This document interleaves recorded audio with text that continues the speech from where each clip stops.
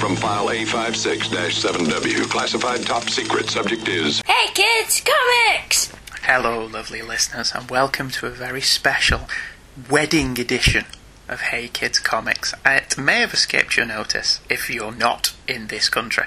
Although I don't think it matters if you're in Britain or not, to be honest with you, given the stuff that we've seen. It is a royal wedding this weekend, and as such, the entirety of the United Kingdom has been given a holiday. How cool is that? I'm not actually recording this on the holiday, because I'm all on my own.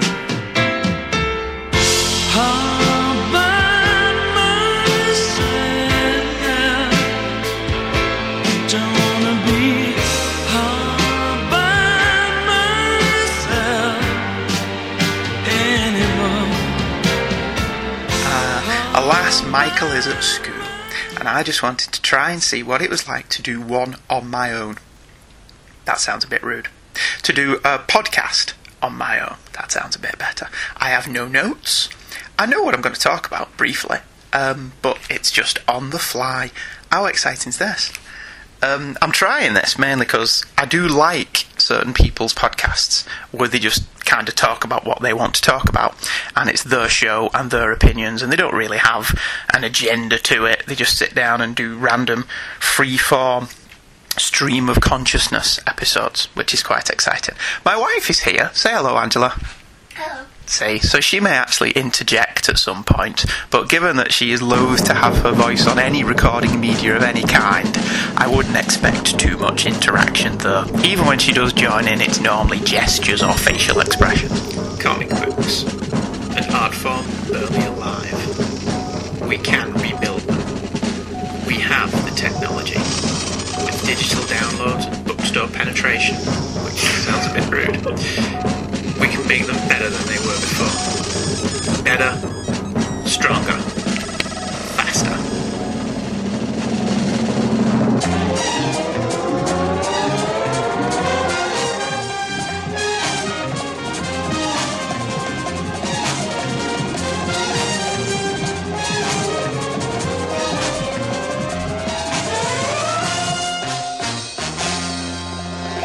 So today's episode is a very special royal wedding episode in which we're not actually going to talk about royalty or weddings much at all, because I don't want to. We're going to talk about Superman 4, The Quest for Peace, Superman Returns, and then we're going to end it talking about my recent win on eBay, a wonderfully fantastic copy of Amazing Spider-Man 100, which I was very, very excited about. What do you think of that, Michael? Oh, yeah, he's not here. Doing these solo things is difficult. Alright, first off, this weekend was Easter weekend, which meant that I had some free time on my hands, so I sat down and watched 2 Superman movies, because as has been established on this show before, if I absolutely have to pick favourites, it would be Superman and Spider-Man. There's kind of maybe a little tiny sliver of light in between them, and I would ultimately plot for Spider-Man being my favourite. But Superman's up there, and he's very close. I've never seen Superman 4, The Quest for Peace, before. I've seen bits of it, and I know it's generally maligned by the general public and Superman fans as being pretty damn dreadful. So I slipped it into the DVD player the other night, beer in hand, and watched it on my own. I don't know where everyone else was. That the kids had disappeared off to do something far more interesting. And what were you doing on Saturday, Ange, when I watched Superman? You were off doing something else, weren't you? Because it was pretty late when I put it on, wasn't it? I don't remember what you were doing either. I know you were off doing something more interesting than watching Superman 4. Or you thought it was. Okay, so the basic plot to Superman 4, and the reason that Christopher Reeve was entitled back to the role, is that Superman decides that he's had enough of this. I'm not allowed to say, am I? We'll edit that. Superman has had enough of your and he's going to get involved with Earth politics, despite being told in Superman the movie by his dad that you are forbidden to interfere with human history. Or course of development, or something like that. Marlon Brando spouts a lot of crap in that film. He decides he's going to rid the world of nuclear armament. Not because of any noble I've had enough of this, but because he gets a letter from an irritating kid who's exceptionally irritating. The plot is pretty much that. really. Lex Luthor decides at the same time that he's going to go into business with the Russians because he thinks that Superman getting rid of nuclear arms is stupid, and he creates a nuclear man. Now, in teacher training, we are taught to give feedback as a feedback sandwich, which just sounds really stupid, I know, but basically it means you do positive, negative, positive. So on the positive side, it was nice to see Christopher Reeve in Superman again, in something I hadn't seen before and didn't know all the words to. So that was quite nice. He looked a bit thinner than he normally does. Maybe the producers for this low-budget effort couldn't actually afford a trainer for him, I don't know. He also looked quite tired. The understanding of this film being that he signed up to do it, and then they slashed the budget by 50%, meaning that he had no choice but to go on with it with a cut-price special effects team. So it's nice to see him again. The opening is pretty good. He's back in Smallville. His mum's apparently died, so he's selling the farm. But Clark, being Clark, he refuses to sell the farm to any old fool, and he wants to sell it to a farmer, although the real estate developer basically just wants to destroy the Kent farm and sell the land. There's a nice little bit where Clark hits a baseball out of the field and it flies straight into space, which is quite good. So those bits are quite cool. Superman saves Lois from crashing on a subway train, which is also not bad. It's only when Nuclear Man shows up that the special effects go out the window. The plot stops making any sense when suddenly they're flying people into outer space without the benefits of spacesuits. Superman gains another superpower, in this case rebuild the Great Wall of China vision, to go along with point at people and I can levitate them superpowers from Superman 2, and the ridiculous thing where he just takes his S off and throws it at people, also from Superman 2. Now the producers have tried to explain this as saying that different Kryptonians may have different superpowers, and maybe Superman can do stuff that we've never seen him do, which is okay, but it just seems a bit stupid. And on the whole, it's a kind of ignominious end to Christopher Reeve's reign as the Man of Steel. Ending back on positives, there's a good knockdown drag-out fight between Superman and Nuclear Man, which is kind of like what you see in the comics taking place all over the world, but the budget really doesn't lend itself to doing it justice. And Superman just seems to get beaten up an awful lot before finally coming through at the end, which, I didn't buy at all. There's a whole subplot about the Daily Planet being taken over by other people. Jackie Cooper doesn't really have much to do, Margot Kidder doesn't have much to do, and Mark McClure as Jimmy Olsen has absolutely nothing to do. But there's a good bit in the middle where Superman and Lois and Clark and Lacey go on a double date that's quite funny. And there's a scene at the gym where a jock tries to show Clark how to lift weights and Clark just throws them at him. It's always funny seeing Clark get the upper hand in situations like that. But on the whole, it's quite disappointing. It's not as bad as everyone says it is. It couldn't be as bad as everyone says it is, but it wasn't terrible. To make up for that, though, I decided to watch Superman Returns again. I've got no notes for this, so I'm just rambling at the mouth, you may have noticed. I like Superman Returns. I seem to be in a distinct minority, though, but there seems to be a bit of a revisionist history going on with Superman Returns, in that people are now saying it didn't review well at the time that it came out, and everyone's disappointed with the box office. I looked this up. It got very good reviews when it came out, not least from Empire magazine, and in terms of money, I think it made 400 million. Now, I don't know where we live in a world where 400 million is considered not making enough money. Or was it 300 million? And Warner Brothers wanted it to make 400 million. It's something like that. Either way, I wouldn't consider that a flop, to be honest with you. I do believe that there is some money has been folded into the budget for Superman Returns from the previous versions of the Superman films that didn't get made, like the abomination that would have been the Nicolas Cage Tim Burton version. Tim Burton couldn't even do Batman properly, and he, for what he did to Planet of the Apes, he should be forced to watch Australian soap operas with his eyes pinned open. So I, for one, am glad that never happened. Superman Returns, I'm a staunch defender of, to be honest with you. I think it's a noble failure. and I would rather have a noble failure that's trying to do something different within the genre that it's working than something that's just a paint-by-numbers sequel that's okay. It's like Star Trek the Motion Picture in that it gets a lot of flack, but I quite like it for trying to be different. Internet and comic book fandom just seem to rip one of Superman Returns because Bryan Singer followed the continuity of the other films, but then they also kick off when somebody comes in and just does a simple reboot, which is what's happening with the new Spider-Man movies. So you can't win. I liked that Singer decided to follow the continuity of the previous movies. Even when we went watching it at the cinema, you said, I'm just addressing Angela here, that the Fortress of Solitude was, oh, it's the crystal one, I think is what you said. You were quite surprised that you probably don't even remember this, because it is 5 years ago that film came out. But at the cinema, you were quite surprised that they'd used the Fortress from the other films. She's just looking at me blankly. And even today, when I was sat down and watching the deleted scenes, there's a shot from the film that was deleted of Clark in his bedroom, and he's got photos all over his room, and the photos are stills from Superman the movie with Glenn Ford as Pa Kent. And ultimately this leads to one of the problems that I have with the film. It is following a kind of nebulous continuity with the other one. So Glenn Ford was Pa Kent, Marlon Brando was Jor-El, but he's got a different mum in Eve Marie Saint. So what they've had to do is change the picture, so it's not the actress, was it Phyllis Thaxter? I can't remember, from the original movie. So there's this kind of nebulous continuity thing going on. The main problem I have with Superman Returns isn't the child. I have no problem with Lois having a child.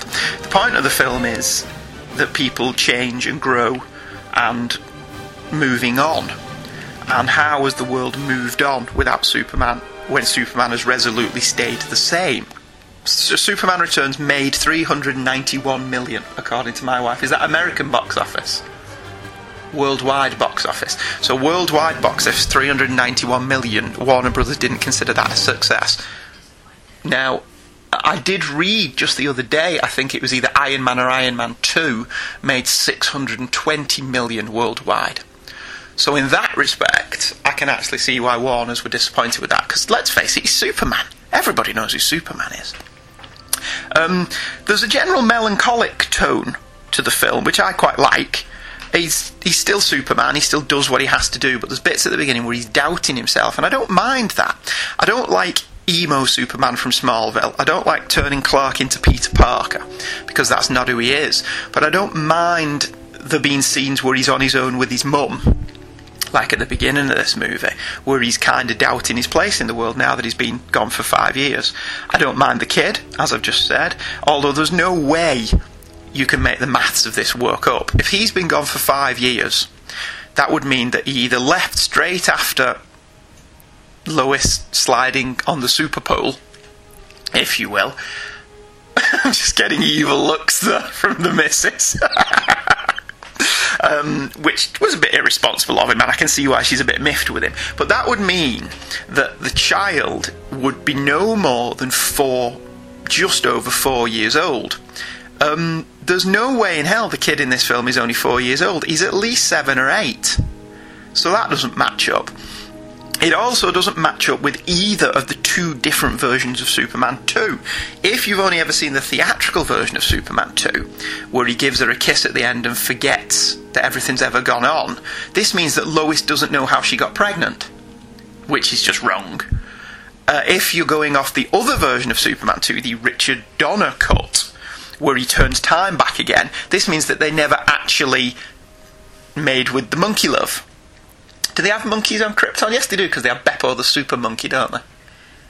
Yes. So that it doesn't follow, really. But I don't really mind that.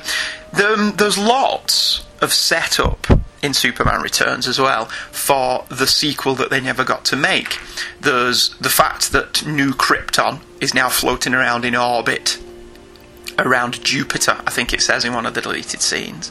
There's a line from Mark Kent that even though he knows now that Krypton is gone, which he knew originally, that was a bit stupid, there's no evidence that there aren't other Kryptonians out there. And obviously what was going to happen with the child, whose name I've temporarily forgot. Yeah, it doesn't matter, he'll come back to me. So there was lots of setup there for the movie that they never got to make because Superman Returns was considered a disappointment. All told, I like Superman Returns. I like that there's lots of cool stuff in there that we've never seen Superman do before. The brilliant scene where he's rescuing the plane at the beginning is fantastic. I love that Perry asks how they're going to get that plane out the stadium. I always assumed that after everyone was rescued, Superman would just go back and lift it out for them. That would be what I would have expected him to do.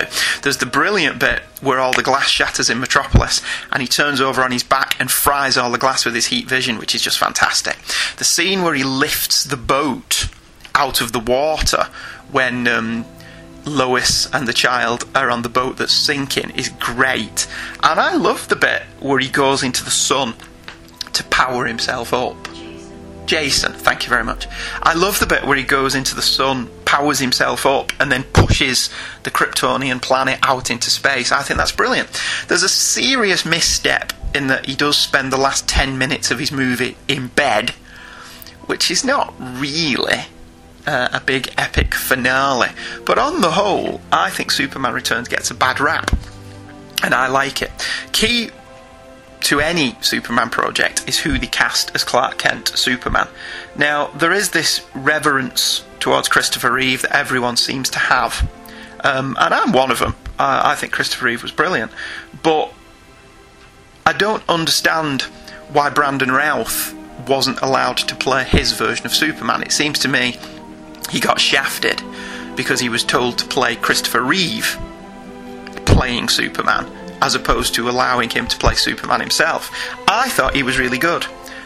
He looked different as Clark and Superman. I like that they did go for a different hairstyle. His Clark has his hair all combed forward over his face.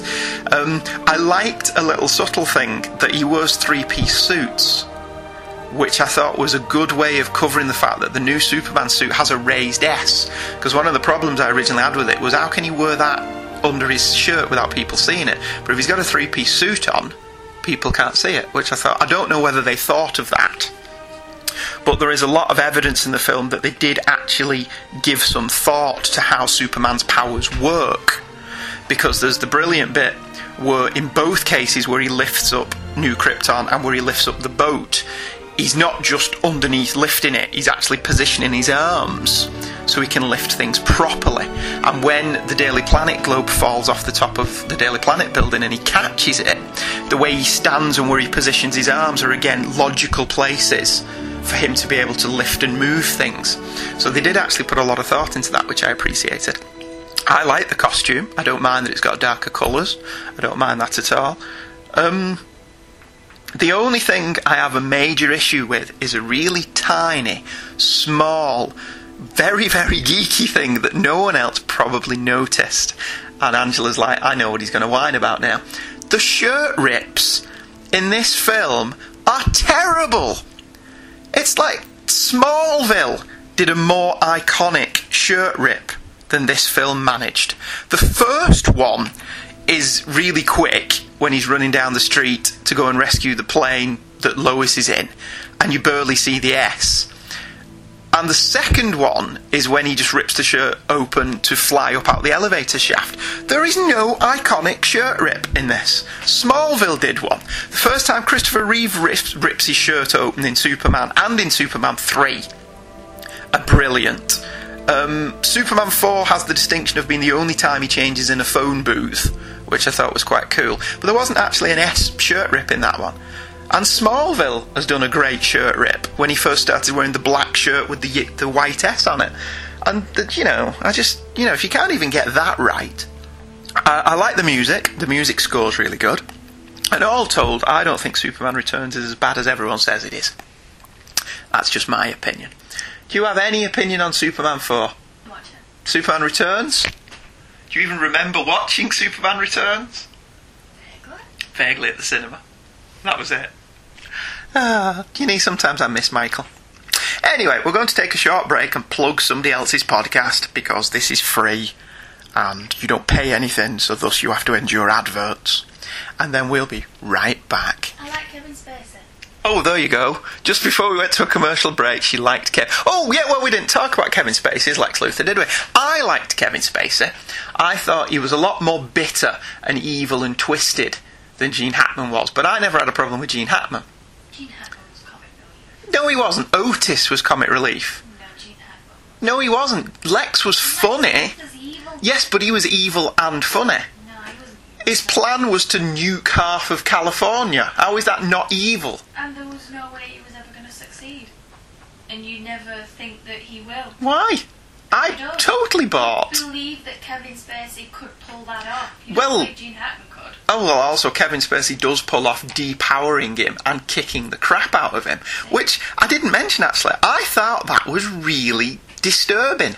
The bit where the three thugs and Lex are kicking the crap out of Superman on New Krypton was really difficult to watch.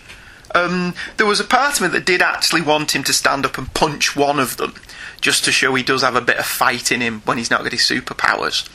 But, that was a bit... What's his name with that? That was a bit... bit rough. Anyway, we have delayed our commercial break through our waffling. So anyway, here's a promo for another podcast. Okay, let's get this show on the road, gang.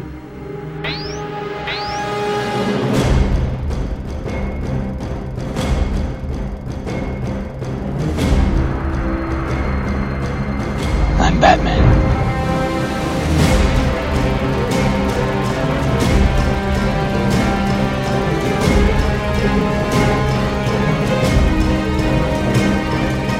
This looks like a job for Superman.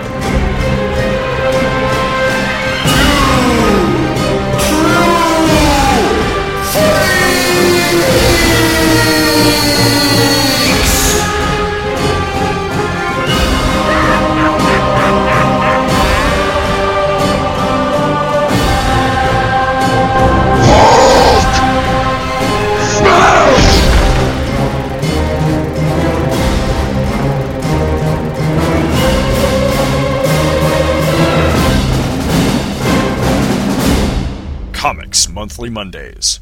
Available the third Monday of every month at twotruefreaks.libsyn.com. Right, we're back. Did you enjoy that promo for another fine podcast?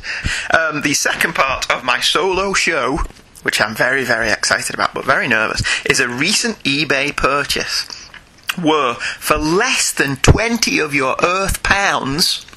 Angela's rolling her eyes at this. I got myself a very fine, I wouldn't say mint, copy of Amazing Spider-Man 100. How cool is that? I was very excited about this because it was buy it now. It wasn't even a bid. I have no idea why he decided to put this issue on for such a low price, because I know some people are now going, 18 quid for a comic? And those people are absolutely right. Because I hate paying money for things. I hate paying money for anything, but I specifically hate paying for overpriced comic books, which is why my favourite things at the comic marts in Manchester and stuff are the 50p bins. I love 50p bins. And there's loads of good stuff in the 50p bins at the minute. I've picked up the entire Justice League run from the 80s and most of The Flash from the 90s, the Mark Waid stuff for the 50p bins. It's brilliant. But anyway, we're not talking about that. We're talking about Amazing Spider-Man 100, which holds the distinction of being the most expensive comic I have ever bought at this moment. The previous record was back when I was about 14 or 15, which will have been in about 1986, 87? 87? When was I born? 72. Yes, 1987 will have been when I was 15. I paid £5 whole, which will have been a lot of money in 1987, for a copy of New Teen Titans #1, which was a hot book at the time. You can now pick that up in the 50p bin as well, unfortunately. But I have every expectation that Amazing Spider-Man 100 will not go down that path. So when I saw it was 18 quid for buy it now, I had to do some quick juggling with the money, because we were a couple of days away from payday, seeing if I could afford it. And I consulted with my lovely wife. Hello. Yes, I did. I actually said to you, could I afford to buy this? And you were all like, oh, well, you've just said we can't have any money for this, but now you're going to buy a comic. And she's absolutely right. To be fair, but I ignored her and bought it anyway. I ended up paying for it in other ways, let me tell you. Owner of the Wii now. Such a guilt trip because I bought this. And a lot of it, to be fair, wasn't you. A lot of it was I felt guilty for spending this much on a comic. But, it's Amazing Spider-Man 100. So it arrived. It wasn't extremely well packed in its envelope. I was quite surprised about that. I thought it would be best packed. But the issue itself has a tiny rip in the bottom left-hand corner. On the spine, that's ripped. But the rest of it is pretty damn good, so I don't know why it was by it now. I've currently got it in front of me in my little bag and board, one of the few comics I have in bags and boards. I don't do any of that, do I? I don't bother with any of that. I have a couple bagged and boarded, like ones that at some point when I die you will be able to sell for a decent wedge, like Amazing Spider-Man 200 and Amazing Spider-Man 300 and so on and so forth. Why wait? Well, exactly. Why wait till I'm dead? Kill me now and sell my comic book collection and you'd be minted, wouldn't you? Oh, dear me. Because my goal is to have every issue of Amazing Spider-Man from issue 200 upwards. And I'm only about 15 issues away from completing that goal. You don't care, do you? Okay. So Amazing Spider-Man 100, you need to see... So the only problem with audio podcasts, you can't see how gingerly I'm touching this. It's like I'm stroking the hair of my firstborn child. You didn't even bother with that. This is how this is. So... The cover is a fantastic piece of John Romita Sr. genius, in which the left-hand corner still has the little corner box that Marvel Comics used to have. It's still a Steve Ditko Spider-Man, which I like. 100 issues later. It cost 15 cents in America when this came out. It's cover dated September. I don't know the year yet because I've not opened it, but I would imagine it's around 1970, 1971, but I'll check that in a minute.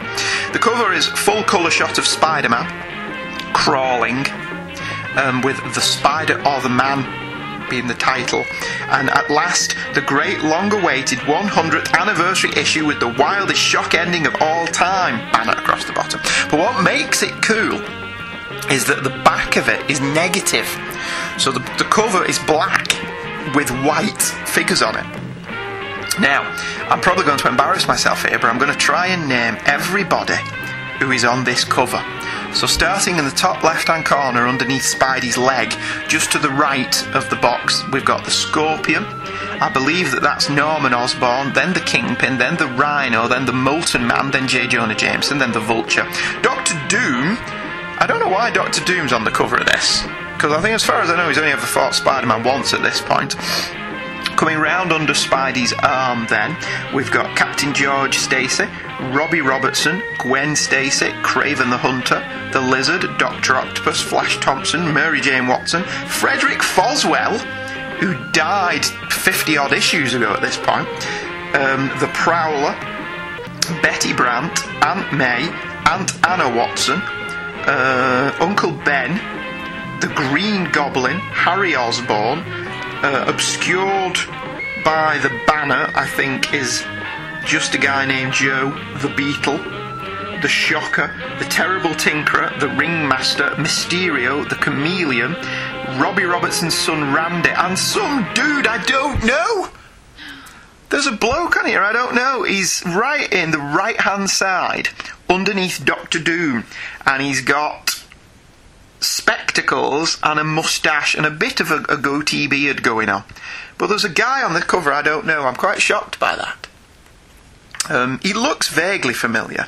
I think he's one of the activists who gets Peter involved in campus activism at some point. So we're now going to open this issue of Amazing Spider-Man. Oh, my laptop's just gone into a picture of the Brooklyn Bridge. How almost appropriate is that? Given that that's where Gwen Stacy died, or the George Washington Bridge, something like that. So I'm opening the issue. Did you hear that? Did you hear that Mylar bag? Just open. And removing the comic gingerly and placing it on the table in front of me. I have actually opened this and read this. It's approved by the Comics Code Authority. I think in the interest of full disclosure, I have to say this is not the earliest issue of Amazing Spider-Man I own. Did we establish I had 3 before this? I've got 97, 80 something, 88 I think, and I may have one before that. They're not in very good condition though, are they? No. They're quite crap condition really, aren't they? To be honest. But they're early issues of the Amazing Spider-Man that I own. So gingerly turning the page of this magnificently wonderful comic book, we have a look at the indicia, or however the hell you pronounce that, to establish that it was published September 1971. Well, that's the cover date, so it will come out 3 months before that. So around June, July 1971. So a full year before I was born. The first page is one of those great pages of adverts for toys that you used to get in comics, back when kids read comics, where you could buy a midget spy camera, an automatic hypnotising record, a hypnotic whirling coin, and X-ray glasses. Oh, I do wonder if those X-ray glasses work. I wonder if I send off my money to these people. I wonder if they're still in Detroit, Michigan. Almost 40 years later. You think? No, I don't suspect that they are. What else is there in this? Ugly blackheads out in seconds. You can eliminate pimples and be good looking, apparently. A leather peace ring. A vault, a Las Vegas replica of a slot machine that's not for gambling purposes. And some flesh-eating plants. That's fantastic. I always used to look at these when I was a kid, and I never actually thought they were real. I don't know why I thought that, but because you couldn't buy any of this crap over here. It was all American advert. I think maybe you could get extra specs when you went in joke shops and stuff. You could buy police handcuffs, Ange. Handcuffs. Wait. Just saying. I did have some handcuffs as a kid.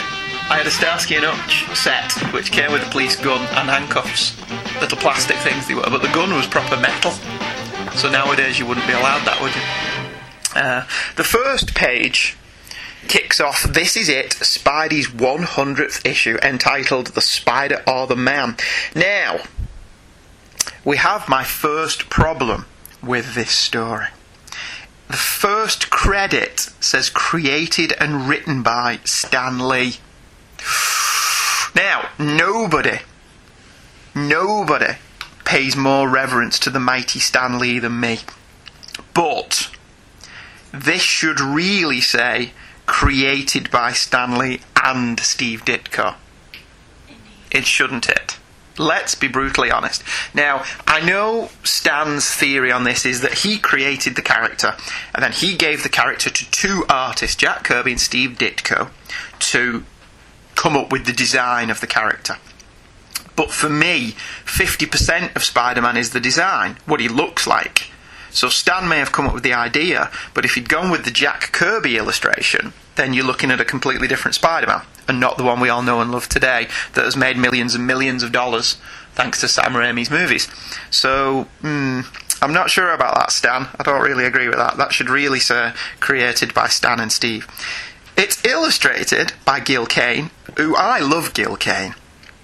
Gil Kane's art, he's probably more famous for his work he did on Green Lantern prior to this, but Gil Kane's art at the time looks so unlike anybody else's that in the 80s, the only DC books I really read in the 80s, Tangent Alert, was I was reading the Star Trek book they were publishing, The New Teen Titans by Wolfman and Perez, and Batman and Detective Comics, which at the time were brilliant. Don Newton and Alfredo L. Kaler were doing the art on Batman. That's fantastic. If you don't know any of that stuff, go out and buy it.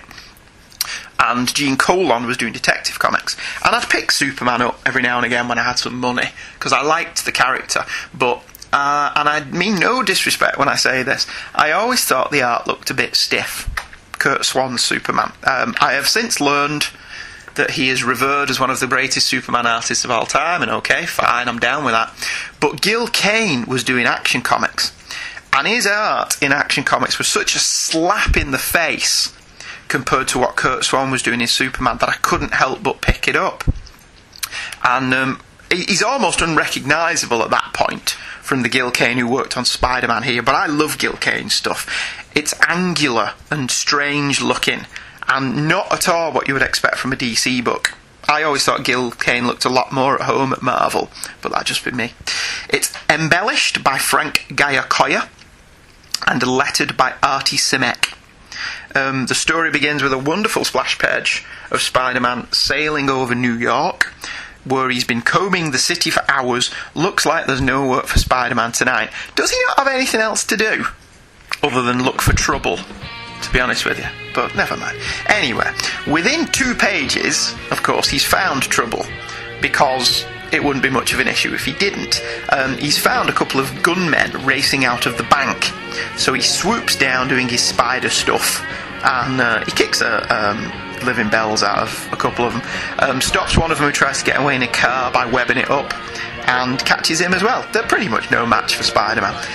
It's typically Stan Lee, in that not a panel goes by without 400 different word balloons, which is brilliant. Spider-Man's at his spidery best, crawling over walls, web spinning, doing all kinds of cool spider stuff, and talking to himself.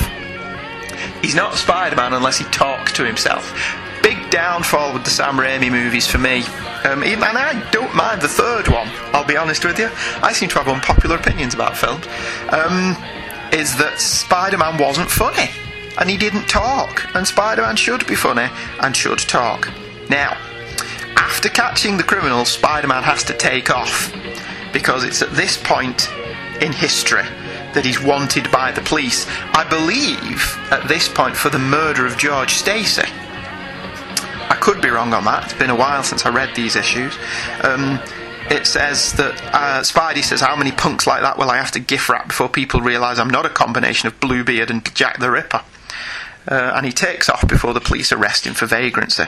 Some of the art on these first 2-3 pages does look like it may have been touched up by John Romita, but that's just me. Next page is an advert. A cool advert for a bloke whose boxes fall on him at work.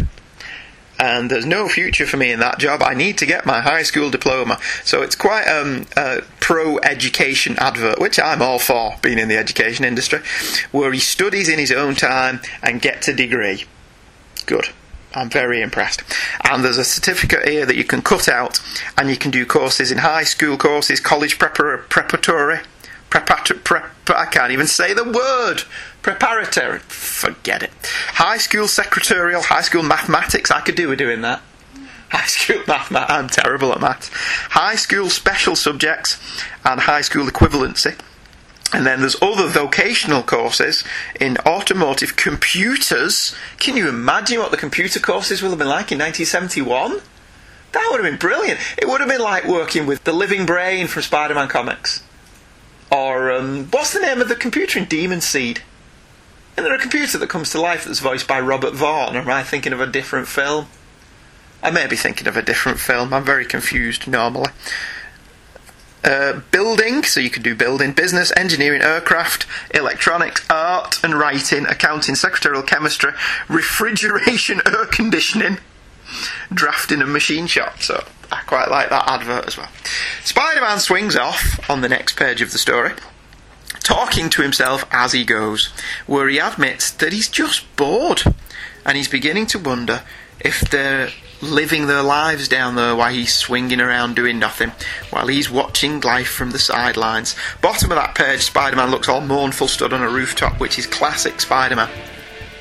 He's decided that he's finally growing up, and there's more to life than being a corny costumed clown, and because of the way he feels about Gwen Stacy, he's decided that's what he wants from life.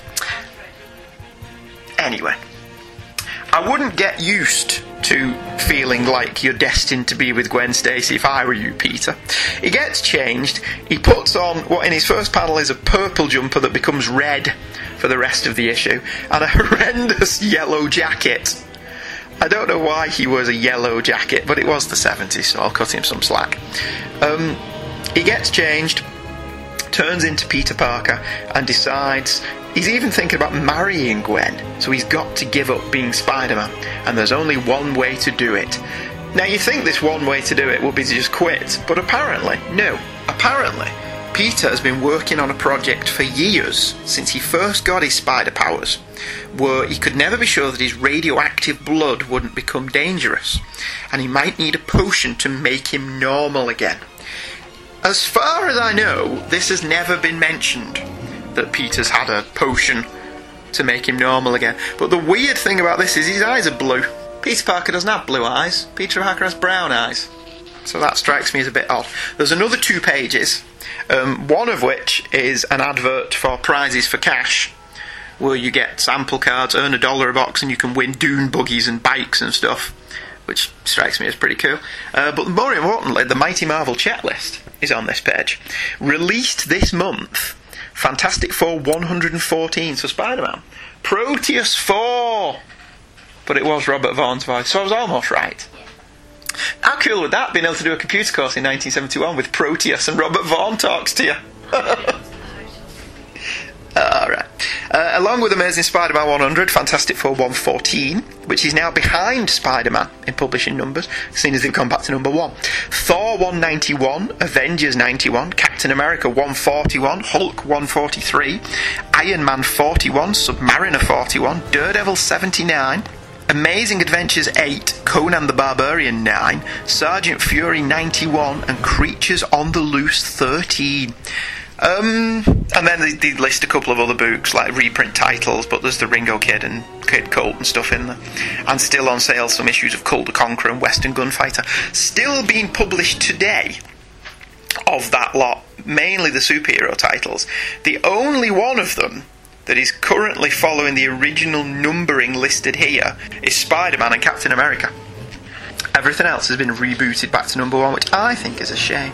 Anyway, Peter takes his potion, takes drugs, okay, and everything goes spinny, and he falls down and collapses. And the rest of the issue takes place in his head.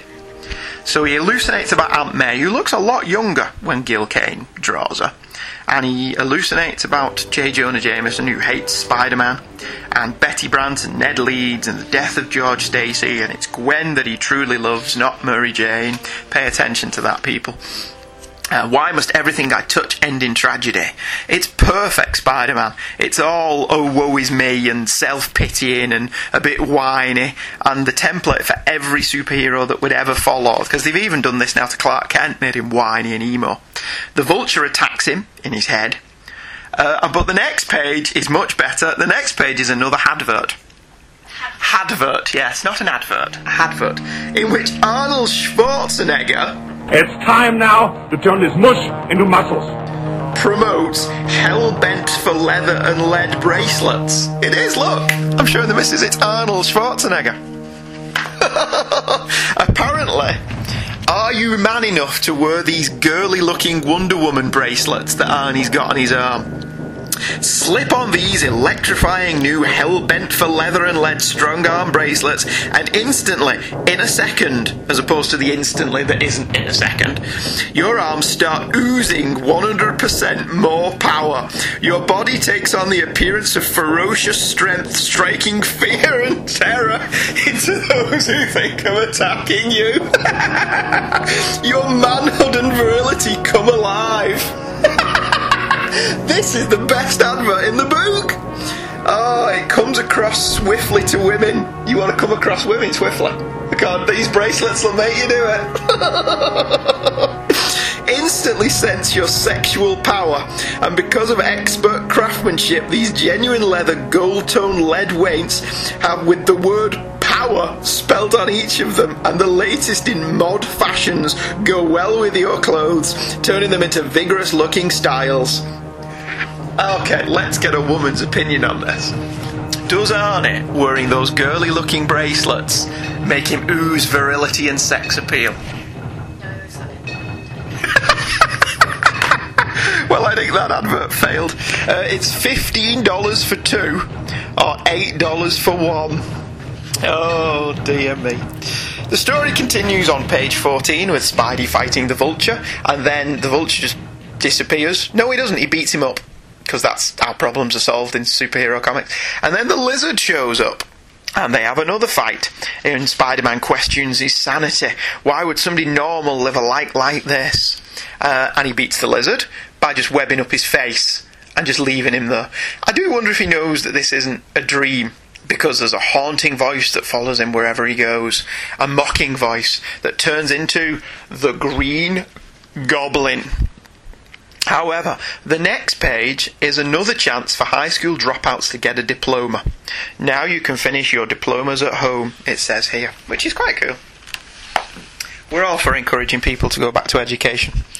The story continues on the next page with Spidey kicking the crap out of the Green Goblin, where he taunts him that he's hated and despised by the public. You never made it and you never will. He knocks the Green Goblin out, but just leaves him floating around New York on his Goblin glider. Oh dear. The colouring in this book is god awful. The colour of the sky on page 16 is fine because it's blue.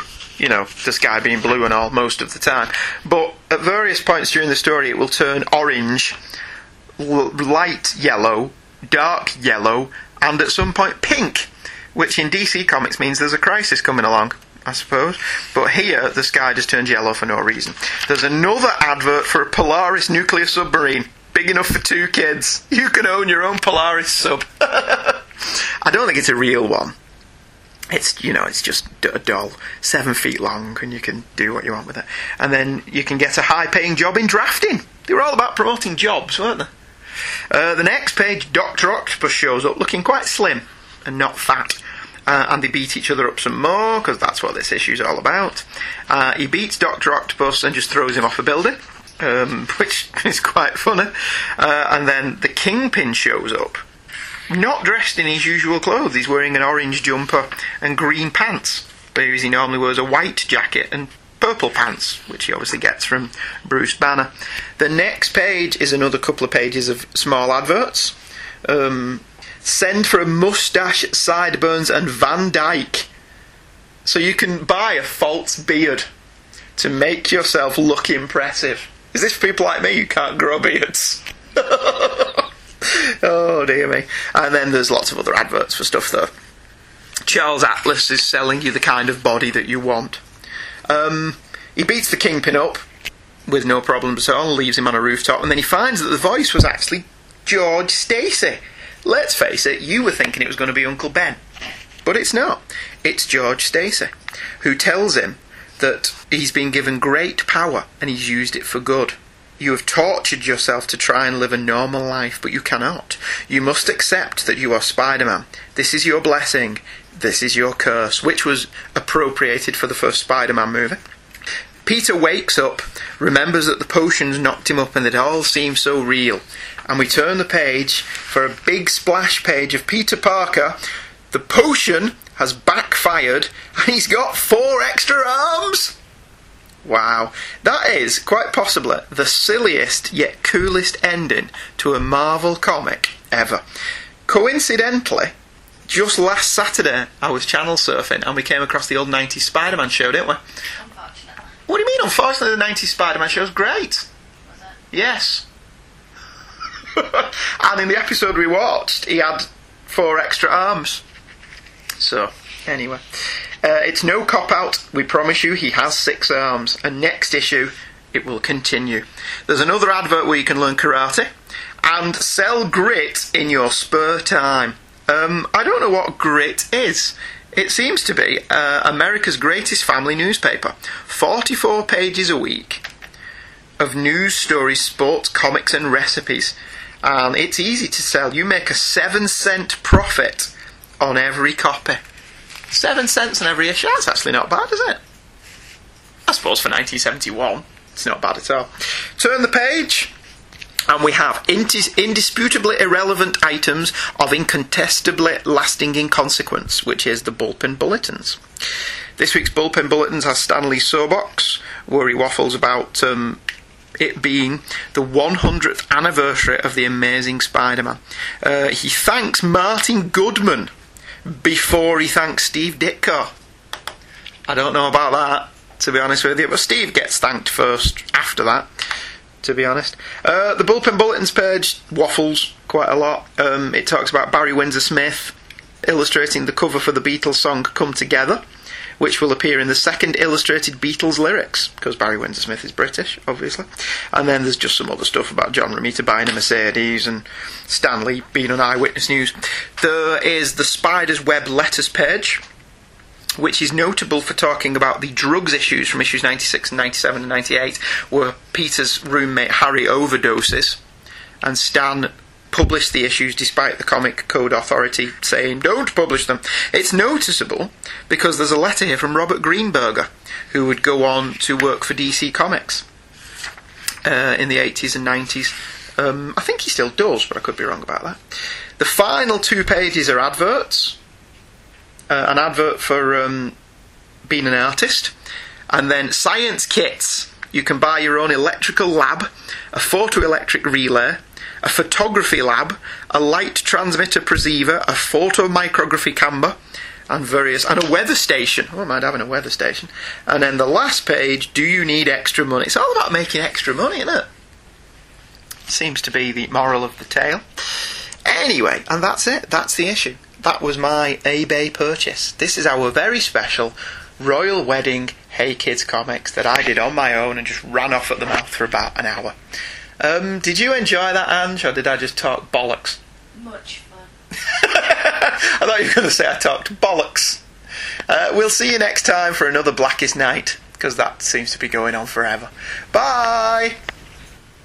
Hey Kids Comics is a The Devil Will Find Work for Idle Hands to Do production. All music used in the show is copyright by their respective copyright holders, and no infringement is intended. Michael and Andrew make no money from this. They do it simply for fun, and because they have too much spare time. The opinions of Michael and Andrew expressed in the show are the opinions of Michael and Andrew and nobody else. We can be emailed on heykidscomics@virginmedia.com, and our website is www.heykidscomics.webspace.virginmedia.com. You can friend us on Facebook by going to Hey Kids, all one name, Comics, all one name. I'm so lonely, so lonely, so lonely inside real Rome. There's no one, just me only, sitting on my little throne. I work very hard and make up great plans, but nobody listens, no one understands. Seems like no one takes me seriously, and so I'm lonely. A little lonely.